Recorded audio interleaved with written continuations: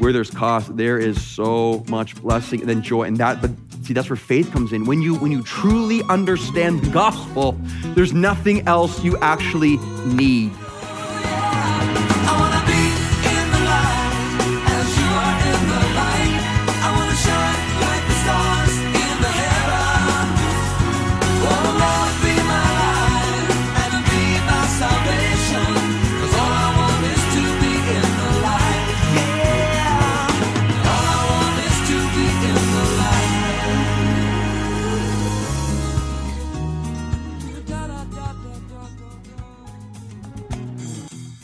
Hi, and welcome to Live in the Light. You've joined us today for the conclusion of our series, Gospel Advance. And today we get to take a closer look at how much this life of purpose will cost us. Well, and as we're about to hear, Jesus is going to give some calculated truth-telling meant to refine us all. But before we get there, I want to remind you all that if you'd like a copy of today's message, or even to grab the whole series, make sure you reach out and get a hold of us through our website at liveinthelight.ca. You can also phone us up, and all of those details will be available for you at the end of today's program. And now let's go to today's teaching and join Pastor Robbie in Luke 14 as we take a closer look at the cost of the gospel. Now, us here in this nation in this time of history, we have, for the most part, we have been raised in a historical Christian society. That has been a tremendous grace of God. Unusual blessing, unusual peace, unusual freedom, founded on the principles of the Lord and the principles of Scripture. And we need to be so thankful for that. I just walked into the building today and I just recited to myself, God, thank you that we can meet in this place in freedom. Thank you we have the blessing to gather. Thank you for the grace of the gospel we freely shared. Thank you, Lord, for your freedom. But we know, if we're at all aware of what's happening, we know times are changing. Now, how and why, we're not totally sure. But we know things are not staying the same. And we also know that the peace and freedom we experience today, currently in the gospel, is not that way for hundreds and thousands and millions of our brothers and sisters across this world. Listen to these stats on the persecuted church given by Open Doors Ministry. It says more Christians were martyred in the 20th century than in all the other centuries combined. Over 75% of the world's population lives in areas with severe religious restrictions. 75% of the world's population. Christians are the most widely persecuted religious group in the world. 75% of acts of religious intolerance are directed against Christians. 75%. According to the United States Department of State, Christians in more than 60 countries face persecution from their governments or surrounding neighbors simply because of their belief in Jesus Christ. Currently, over 100 million Christians are being persecuted worldwide. The number one persecutor of Christians is North Korea, where an estimated 50,000 to 70,000 Christians are imprisoned in labor camps. China has experienced a 300% increase in abuse and persecution against Chinese Christians even since 2013. More than 70% of Christians have fled Iraq since 2003, 70%, if not more. 700,000 Christians have left Syria since the civil war began in 2011. That's the entire population of the city of Mississauga. The most rapidly growing area of persecution in the World Watch List are in the countries of Africa, especially in the sub-Saharan Africa.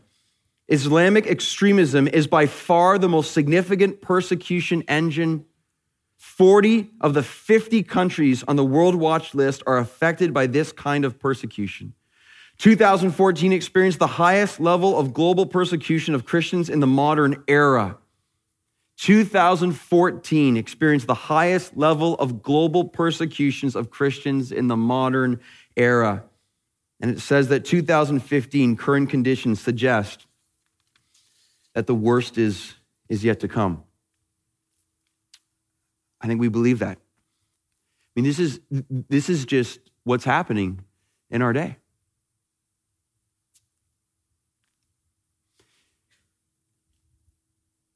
But as you think about that, let's always remember it's pretty much precisely what Jesus Christ promised would happen. So let's not be surprised. And let's not be fearful either. We know as Christians that even in our society, suffering is getting closer and closer to home. We know that the name of Jesus has never been more under attack here now. We know that agendas are all over the place, specifically against Christ, against his church, and against his word. So many agendas are rising up. We know that subtle persecution is ever increasing in the forms of intolerance, verbal attacks, legal activities, and the subtle is often becoming not so subtle. We know that entire forms of government are closing in on religious liberty and freedom, specifically against Christians. We know the increasing satanic hatred for Christ is becoming more and more obvious. We know the flavor of the Antichrist is growing with each day, and that's what it is. It's Antichrist. It's not anti-Buddha. It's not anti-Muhammad. It's Antichrist. Again, just as Jesus promised. Now, as I say these things, some of you are tempted with fear. I understand. Sometimes I get tempted with fear too, but be not afraid. Be not afraid. Be prepared. Be prepared. The Lord loves you. He's with us. He will win, and we are here today, and we are called to live at a cost and suffering for him. And I'm not trying to scare you at all, but I am trying to prepare you again with what Jesus has so clearly said. Now, what happens to me in this process of being aware of the reality of the world that we are currently living in, what it does for me ultimately when I ground my faith in the word and the love and the sovereignty of the Lord Jesus Christ, what it does, it lessens my grip on the world and tightens my grip on the word. That's what's happening in my life right now. I mean, just the things of the world, it's amazing how they go strangely dim. It's amazing how you just desire now to hold tighter and tighter to the word of God. Listen, when I think about these truths, it lessens my passion for earth and heightens my passion for eternity. It diminishes my desire for self and intensifies my love for the Savior. At the end of the day, it causes me to care less for self and it causes me to care way more for the gospel of Jesus Christ, because in the end, that's all that matters. That's the power of opposition increasing. That's the power of us understanding the reality of what we're facing. That's the opportunity that God brings to a church that truly understands what we're living for and who we're living for. Again, I'm not trying to be an alarmist today, but I am trying to teach you the Bible. And this is what the Bible says. And I want you to know, I'm having conversations with my kids right now. Why? Because I want them to understand the reality of the cost of following Jesus Christ. Son, if you really go all, you can be a nominal Christian, sit in the back and agree with everything the world says and capitulate to culture entirely. Well, that's not a Christian anyways, but lots of people who say that, well, I believe in God, but that's not gonna do suffering costs, because you're not saved for anything. If you actually desire to live for Jesus Christ, and go against culture in love and gentleness and humility, but stand with conviction upon the word of God and his truth, it will come in a son, if you live all out for Jesus Christ, it's not going to be easy. Why do I say that? Because I love him. It's not a bed of roses, but it's going to be awesome. But son, don't be afraid. Don't be afraid. See what the Lord does. The opportunity to live for him in a time where the world is in such desperate need of the love of Jesus Christ. It's too important. Now back to our text, look what Jesus does in verse 28. He says, "For which of you desiring to build a tower does not first sit down and count the cost?" There it is. "Whether he has enough to complete it. Otherwise, when he has laid a foundation and is not able to finish, all who see him begin to mock him, saying, 'This man began to build and was not able to finish.'" Now, Jesus here is front-loading. Again, you can't charge Jesus with not being upfront and telling us. He's like, count the cost. Know what you're walking into, right? The great crowds have gathered, and he's like, wait, time out. If you're going to do this is your reality. Cost of self, cost of suffering, die to self. Why? Jesus isn't into lukewarm Christians. He's not into half-hearted affairs. He's into the quality of those who understand what the gospel actually is. I'm convinced that Satan is so afraid, of course, of this message in this particular series. And why is he so afraid? Because what if the church actually woke up? I mean, what if we actually began to woke up as to what life is really about? What if we actually started to live in such a way that we became less and Jesus Christ became more? You know, when you're casually sitting around and maybe drinking a cup of coffee, and this has happened to many of us, and all of a sudden the phone rings or a text comes in or someone comes up to you, an emergency is hit or a crisis comes upon your situation, and you're sitting there one moment and things are fine and you're enjoying the moment as we should, but then the crisis comes in and instantly the heart beats fast, the mind is so serious, you get up, you rush to provide aid. Many of us have happened with our kids or a loved one. And 1 second you're casual, the next second it's the emergency, it's the intensity, it's that 911 moment, and everything comes into focus, and all your energy is put into this moment. Everything else doesn't matter. That's one of the greatest powers of suffering within the church and persecution, is that all of a sudden you wake up, all of a sudden the seriousness, all of a sudden all these other things no longer matter. You see, Jesus understands the power of cost. He understands the power of suffering. He understands the power of dying to self. Because think about it. When we are being opposed by the outside world and we really now understand what we're living for and the reality of the gospel of Jesus Christ, think about it, men and women. In those moments, there's no time for pornography. There's no time for that. There's too much urgency. There's too many people dying. I don't have time to sit around and waste my life looking at sin. Think about this. When the gospel's at its forefront and the cost is in front of us, there's no time for infighting in the church. Think of how many churches have gone down fighting over the color of the carpet. Think of how many churches have gone down fighting over which style of music they like more. In the reality of eternity and the gospel, that is pathetic. That is ultimately and definitely pathetic. That how many believers would fight each other when the reality people are dying. But see, when opposition comes in, all of a sudden, you're just glad to sing a song at all, let alone care about what style it is to suit your likings. When the opposition comes, there's no time for materialism. Who cares if you get a new car? I'm trying to save people from death. When the opposition comes in, who cares about vanity? There's too much at stake. You see, there just isn't time for that stuff. Everything comes crystal clear focus. You actually begin to wake up and start living the Christian life as intended in Scripture. And that's why the greatest indictment upon the Western church has been lazy, apathetic, complacent, self-driven believers who talk about a whole bunch of issues and at the end of the day have no bearing and no meaning on eternity itself. God help us. And that's why Jesus brings messages like he does today in this text, because he helps us understand the reality of what we're actually supposed to be doing, why we're here, and what he's done for us. But see, if we start to get this, and trust me, I don't fully get this, but I'm thinking and praying about it a lot, because I know that when I start to understand the reality of what's going on, then the world does become less, that my vision becomes so clear on Jesus Christ and how awesome it is to say, I used to want that. I don't want any more, because what matters is the love of God within my life and the gospel of Jesus Christ. We have to pray. He's all we got. In light of texts like this, how critical this is. And notice the example Jesus gives in verse 29.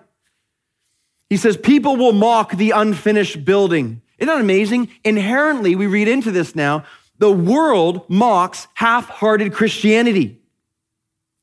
Why? Because it's people who profess to know Christ, but don't live what they say they believe. And so the world says, I knew you were fake. I've seen this hundreds of times. People are like, I'm in for Jesus. Life gets hard. Opposition comes in. I'm out for Jesus. And their friends in the world say, yeah, I knew you were fake. Chirp. And like Jesus says, you better count the cost. Know what you're getting into. But listen, where there's cost, there is so much blessing and then joy. And see, that's where faith comes in. When you truly understand the gospel, there's nothing else you actually need. The cost of self, the cost of suffering. Thirdly, the cost of sacrifice. Look at verse 33 now. So therefore, Jesus says, any one of you who does not renounce all that he has cannot be my disciple. Okay, so if there's any question on Jesus calling for complete commitment in this text, those questions are answered. He says, anyone who does not renounce all that he has. That phrase in the Greek carries the idea of saying goodbye to, meaning I don't trust in what I have, I trust in who I am in Christ. I trust in my God. So I'm able to say goodbye to the things of the world because of the reality of the God. Say, how does that happen? It happens by God's grace. Listen. Here's Paul's secret again. Philippians 3. I count all things as loss. I renounce all that I have. Why? Compared to the surpassing worth, the treasure of knowing Christ Jesus my Lord. Paul knows, I found the greatest treasure there could ever be. I have all things now, infinite worth in Christ. Therefore, compared to Jesus and the gospel, that I count as dung. That is nothing to me. That's all rubbish in compared to the value and the worth of the gospel of Jesus Christ. You see, that's the secret to living this way. That's the parable of the hidden treasure. Jesus tells the parable, the man stumbles along, he finds the treasure in the field, he instantly, this is key, he sees the worth of the treasure, Jesus Christ, the gospel, he leaves, he goes and sells all that he has so he can buy the field, because when he has the field, he has the treasure. When he has the treasure, he needs nothing else. Notice in that parable, when he sees the treasure, he finds the joy. When he has the joy, that leads to the sacrifice. Do you see that? The man in the parable, he's not like, oh, do I have to? What an annoying thing this is. Oh man, such a trial. No. He understands he found infinite value in Christ. That leads to joy. I'm saved. And then sacrifice naturally comes from joy when you know you have the greatest gift ever in the history of the world. Do you see? That's how you live this stuff out. It's not by trying harder. The more you understand the value you received in Jesus Christ, the more joy we have, the more we're like, a cost of self, that's nothing. The most powerful men and women ever used, that's how they lived. I have the gospel. In the end, ultimately, I need nothing else. I have Jesus. I need nothing else. And therefore, do what you want to me, including taking my life, because in the end, you're only just furthering me into the kingdom of heaven with my Savior, Jesus Christ. Now that is a truth very few believers in this part of the world live. But it's possible. It's possible to increasingly be living this way as we die to self and live for Christ. There's a cost in the gospel. Notice verse 31 now as we finish here. Or what king going out to encounter another king in war will not sit down first and deliberate whether he is able with 10,000 to meet who comes against him with 20,000. And if not, while the other is yet a way off, he sends a delegation and asks for terms of peace. And this is very interesting. So in the first parable of counting the cost in the tower, you could say Jesus is saying, sit down and count the cost of following Christ. The second parable, I believe you could say this way, sit down and count the cost of not following Christ. The first parable is, what does it mean to follow Christ? The second parable is, those who go against God are going to lose. Whether it's 20,000 to 10,000 or 2 million to 1, God wins. So make sure you count the cost. No, loved ones, this is so key too. The cost for following Christ is significant, listen, but it's temporal. Hear me, this is for some here today too. The greatest cost is rejecting Christ because that's eternal. You see that? Remember that. We're so focused on the present, but eternity is what really matters. So the cost of following Christ ultimately is temporal. That's why you have people who are losing their heads right now for the case of Jesus Christ because they understand that truth. Go ahead, kill my life, but you cannot take my soul. The greatest cost, you hear today, if you are apart from Jesus Christ, the cost that will be brought to the person apart from the gospel of Jesus Christ lasts for all of eternity. The forgiveness of sins, the love of God placed upon the person who receives the gift by faith. So again, let's be sure this following Christ in this life is a cost. The greatest cost is rejecting Christ. You know, this month's issue from the Voice of Martyrs, it's entitled, We Only Die Once. We might as well die for Jesus. Just think about that truth. I mean, how can you deny that? We only die once. We might as well die for Jesus. There's conflicting reports, but the reports are either dozens of Christians every day die for their faith in Jesus Christ or hundreds of Christians die for their faith every day in Jesus Christ. I want to read you here one story. There's many stories I could read about realities of what's happening across this world. Some are just honestly too graphic for me to share in this setting, but I want to tell you a story of Graham Stewart Staines. He was an Australian missionary who was martyred along with his two sons, Philip, who was age 10, and Timothy, who was age 6, while sleeping in their station wagon at Monhampar village in Orissa, India in January 1999. In 2003, the Hindu activist Dara Singh was convicted of leading the gang. Graham Staines had been working in Orissa among the tribal poor and especially with leprosy patients since 1965. So him and his wife, Gladys, they met in 1981. They were working with leprosy patients. They'd worked together since then. 3 children, daughter Esther, 2 sons, Philip and Timothy. Staines assisted in translating the Bible into the whole language of India, including proofreading the entire New Testament manuscript. Though his primary ministry was to lepers, he spoke fluent Oriya, which is very popular among the patients. They loved him. He used to help them and love them, of course, when they were cured. He used to teach them how to make mats out of rope and basket of saboy grass and hand weaving. So this man's whole life was dedicated to the practical, emotional, physical, and spiritual love of Jesus Christ to those who were deemed unlovable. Like that was his mission in life. So on the night of January 22nd, 1999, Graham Staines had attended a jungle camp, an annual gathering of Christians to strengthen fellowship and for teaching. And in the night, he was sleeping in his station wagon when his station wagon was set afire by a Hindu mob, and Graham and his 2 sons, 10 and 6 years old, were burnt alive, and their charred bodies were found embracing each other. They tried to get out, apparently, but of course the Hindu mob, in their horrific evil, would not let them. What's up with that? Here's a man, he's just trying to live for Jesus and love him. He's just trying to love people with leprosy who no one else would go near, especially the culture that he was living in. They wouldn't go near them. He's just trying to love Christ. And the evil that comes against them and sets their car on fire. I have a 10-year-old. I have an 8-year-old. The writer who wrote this post said, Graham Staines lost his life, but he did not waste it. He says, writing that you may not waste yours. You know, it's really, really interesting with this difficult passage is to understand what are we really willing, who are we really in Jesus Christ? What is this really about? How far are we really willing to go? Luke chapter 12, verse 4. Jesus says, I tell you, my friends, do not fear those who kill the body and after that have nothing more that they can do. I mean, one of the realities of being a Christ follower is, again, the temporal fact, you can take my life, but again, you cannot take my soul. That is going to heaven guaranteed. That is the power that we live in. It's such a powerful truth in our day. But Jesus says, but I will warn you whom to fear. This is the real fear in life. Fear him who after he is killed has authority to cast him into hell. Notice Jesus says, yes, I tell you. Yes, I tell you. Fear him.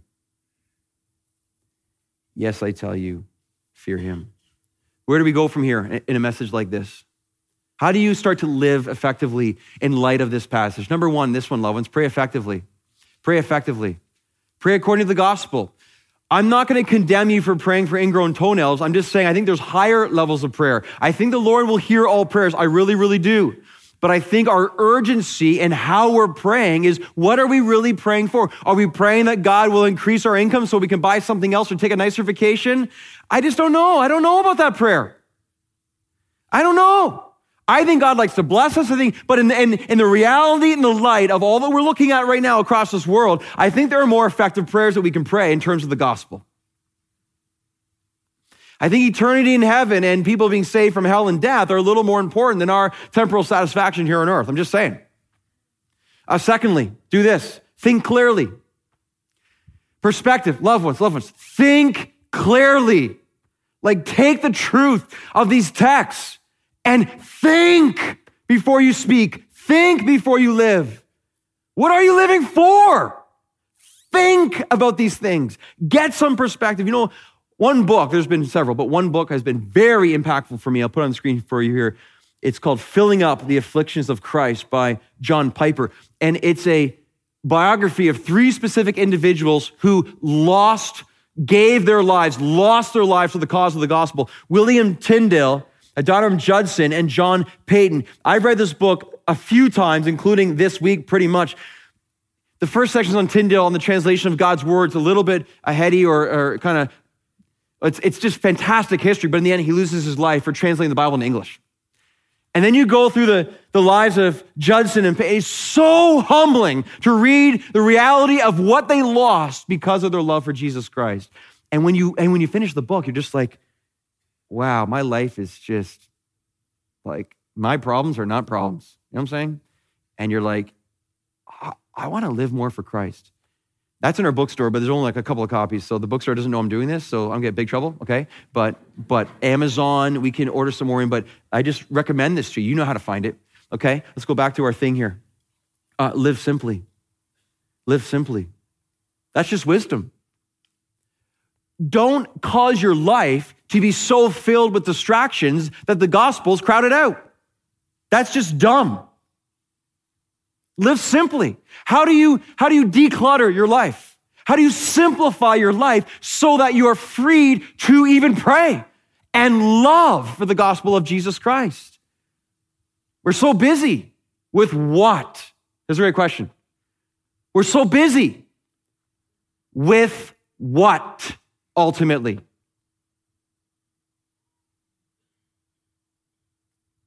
Eternity's coming. It's coming. Live simply. Give generously. Well, of course. What matters in this life? The gospel. Give to the gospel. Why? Urgency. Lives are at stake. Lives are at stake. Whether Nepal, whether here in this world, whether for this church, whether for the cause of Christ, give generously, because what else are we ultimately giving towards? How exciting. That'll make sense. That'll make sense. I count all things as loss because I want the gospel to go forward. This one here, love powerfully. Love powerfully. Well, everything comes down to love. That's the Lord's Supper here today too. Love powerfully. The cost of self, the cost of suffering. How can you love by dying to self? How can you love through choosing to suffer? How can you love through sacrifice today? How can I love that way as well? But I want you to see this too, sixthly. This is so important. Believe expectantly. So in the midst of the reality of what's happening, listen, don't lose heart. Now, you saw that baptism video today? What is that? That is the gospel changing lives. In the midst of all the darkness, God's like, bring it. In a humble way, we can stand in the face of Satan and the world and say, bring it. Why? Not because of us, because God's with us. And if God is with us, yes, who can be against us? So listen. My prayer is in the midst of such a tough text, at the end you will say, man, I believe that my life is in Christ. I believe that I cannot lose. I believe as I die to self, I live more. I believe that as I become less, Christ becomes more in me, and the joy and the power and the blessing and the urgency. You've heard the testimonies all the time. Those who lose their lives in the midst of it all, they are giving praise and glory to Jesus Christ, who would trade it for nothing. Because that's how the gospel works. Wow, well, a convicting message for sure. God's word is truth, it's living and active, and we pray that as God's word has convicted you and challenged you, that God's word would also be healing you and drawing you closer to the Lord Jesus Christ. Thanks for listening to Live in the Light today. If you'd like to hear this message again, or any messages in this series, visit us online at liveinthelight.ca. You can also write us at any time in Canada at 500 Great Lakes Boulevard, Oakville, Ontario, Canada, L6L 6X9. Thanks for joining us today, listeners. We hope you join us again next time here on Live in the Light.